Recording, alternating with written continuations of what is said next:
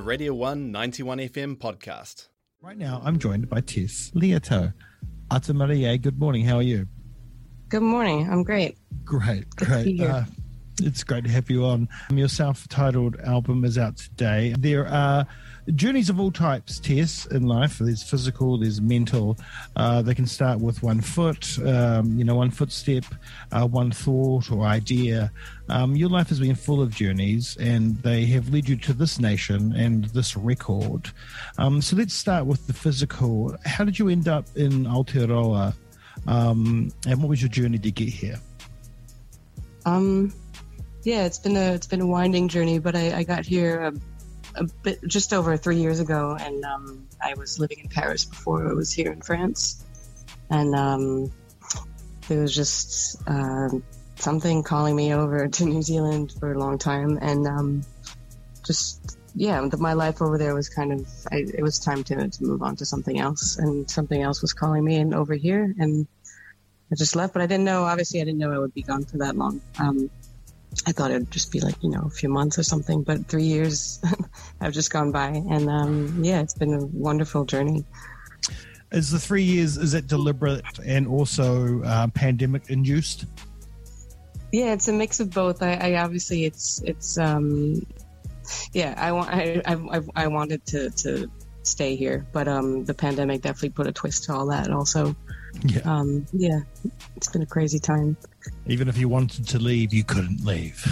That's the one. That's the key part. Yeah. Okay. So, what about the music? Where did music start for you?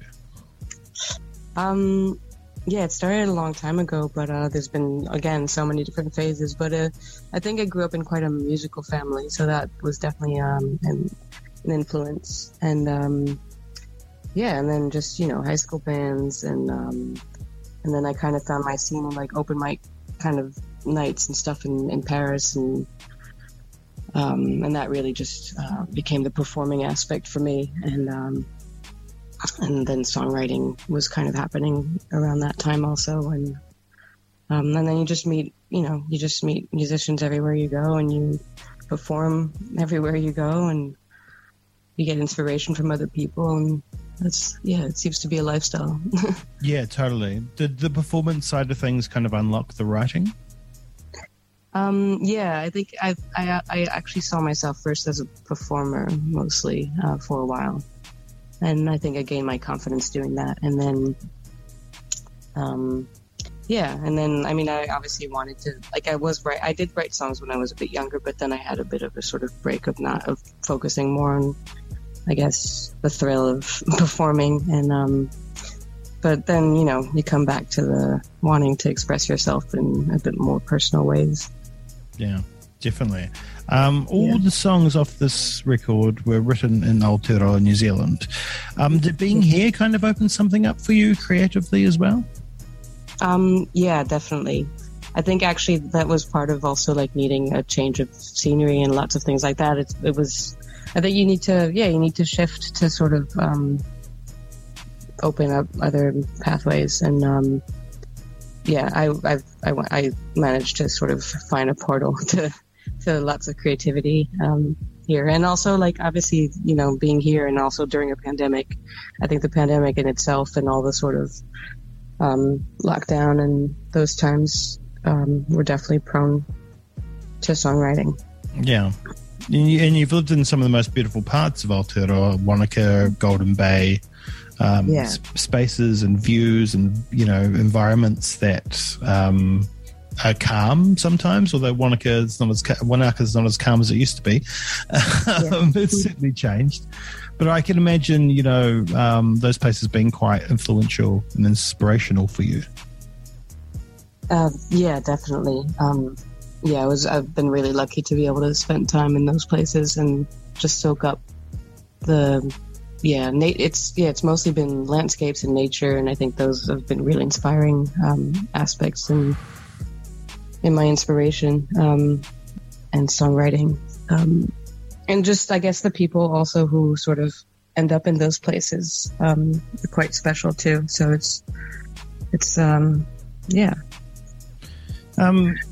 For a lot of people like myself that don't play the guitar, we kind of have this idea of a guitar being something that you tune, and there's a couple of different tunings for a guitar, and that's about it. But there's a plethora of ways you can play a guitar, and you play a lot around with tuning and open tuning, and exploring the sound a guitar can make. Is that important as well? Or the tone that you can create, does that inspire your writing also? Yeah, that's again, that's kind of part of the whole. I feel like that's also pretty new, at least mostly since I've been in New Zealand, that I've been experimenting more with that, and I think that's part of. It's kind of the same metaphor of like it opens different pathways. So kind of like if you change something, your brain kind of readapts and like finds different ways of creating something. And I think not that I'm bored with the standard tuning or anything, but I think switching more often to different tunings has definitely somehow like boosted some creativity, and it's fun. It's fun to switch around and try different things. Yeah, and finding new things, right? Yeah. Yeah. And I love the sound. I love the sound of open tuning, and it's really full and sounds beautiful on an acoustic guitar. The band, Traveling Hearts, tell us about them and what did they help you do with, I guess, from you being a performer with just a guitar to, this expansive sound of drums and bass and things like that? Yeah, it all kind of happened. Like I had been writing a lot, and then it was lockdown, like the original one in 2020, and pretty much as soon as that ended, like I've had a few friends who were just, who just love to jam together and stuff, and I kind of made them listen to my songs, and then pretty much we were just sort of jamming along with these songs I had just written, and then it sort of became a bit more and more of a sound, and then as you sort of build a sound, you get a bit more ambitious as to what you can do with it, and I was getting quite excited to hear. It just flowed quite naturally, and so it was mostly it was just three friends of mine, Julian, Jacob, and Sam, who lived in Wanaka, and they were keen to come on the adventure with me of trying to form these songs, and then I booked some studio time and then put it down. Nice. And were you kind of leading them into what you wanted the sound to be, or were they bringing their parts to you? Yeah, it's always a bit of there's always obviously some teamwork, because I don't always know exactly what guitar parts should sound right for my songs, but it always seemed to form quite naturally that we sometimes I know what I want and I direct things, and I know what I don't want also. Yeah. But it's trial and error, and then we would also just like play for hours, so like pretty much we just had stuff pouring out of that. Big jam sessions. Yeah, good, always fun. And of course you went off to the Waitaki Valley to record with Steve up at Sublime. We're big fans of Steve's, and of course big fans of Mads. Have Mads on the show all the time. She's great. So what about that space? Because it's it's such a beautiful setting for a studio, and Steve's so knowledgeable. So what did that bring to the sound of the record? Stepping into that space was really felt like a bit of a game changer for me, and I didn't really know. I had visited them before I went there, but like we didn't know each other that well. But then it seemed like as soon as I stepped in there, it seemed like, we were meant to be a team, and I felt like they were attentive to my sound and to my needs, and really helped direct me a lot, and very supportive, and we've become good friends, and I can't stay away, actually. I go visit pretty often. So, yeah. Yeah, fair enough. Yeah, it's a really great space to be. It's really good. Yeah, there's a lot of... I don't know. I've had a lot of friends that have recorded there through the years, and as I said before, I know Mads quite well, and it always seems the stories are kind of the same, but in a good way, a good same. Like it's just they really look after you. The equipment's great, and they can help bring things out if it needs to be done, and if it's not, they can just be gentle and sit back. Yeah, there's so many approaches, and I've been there also with other bands, and there's been so many different ways of doing it, and yeah, it's just great to see how knowledgeable they are, and like they can also do recordings on tape, and it's just like, yeah, it's so rare actually to have a combination that works so perfectly in place. Yeah, totally. But I definitely, I feel really at ease, and I trust them, and that's I don't know, that's a great thing to feel, I think. Musical collaboration. Oh, totally. And it's really important. This is your debut album, and it's got, it's got your name on it, Yeah. It does. So, yeah, this is, I don't know if you have any children, but this is like your child. Oh, no, I don't, and this is my child. Yeah. So you need those gentle, trusting hands. Yeah. You've just done a huge tour around the South Island, like a massive tour. I haven't seen a tour like that for a long time.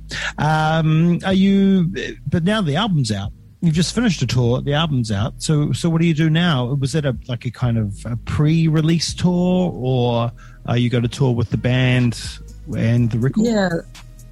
So that tour was with Adam Hadaway, and we had both been wanting to do like a solo kind of tour, but also we've been playing together for a while, and we actually had lived together, and so and he's been wanting to do a bit more stripped down from his band and stuff, and yeah, the occasion seemed right to do like a little duo tour and like go to as many places as possible.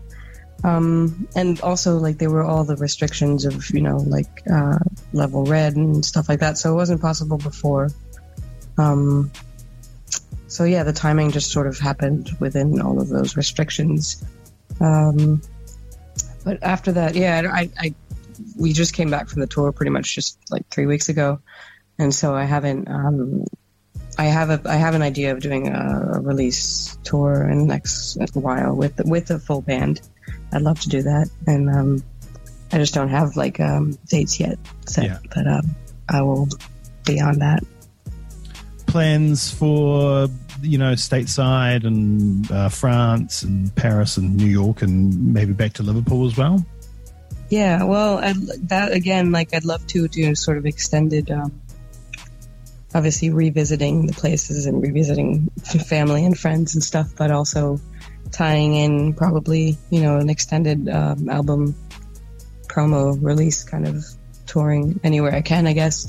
But it kind of depends on a few other factors like visas and but that's, I would love to do that actually, like probably springtime over there next year. We'll definitely go back to the States, and I have a lot of family there too, so it's always good. It's like you're set up for a world tour. It's great.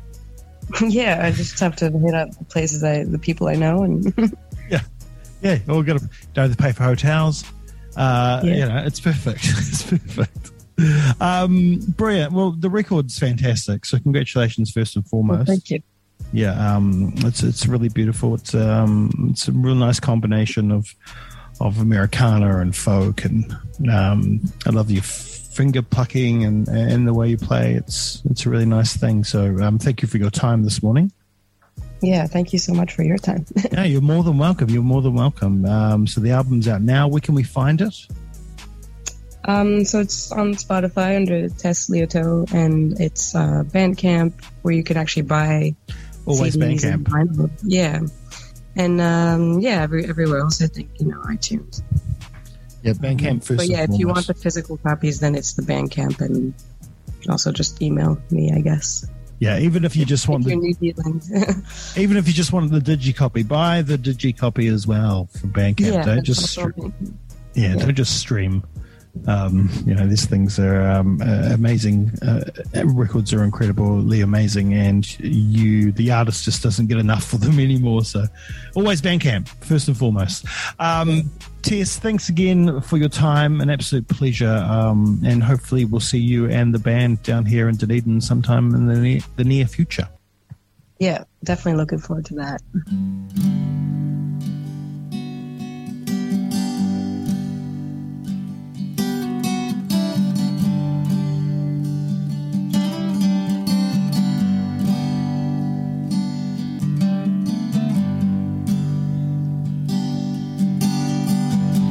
saw a guy to chip the rust off my car.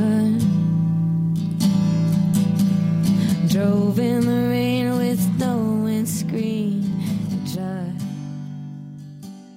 That was a Radio 1 91 FM podcast. You can find more at r1.co.nz or wherever quality content is found.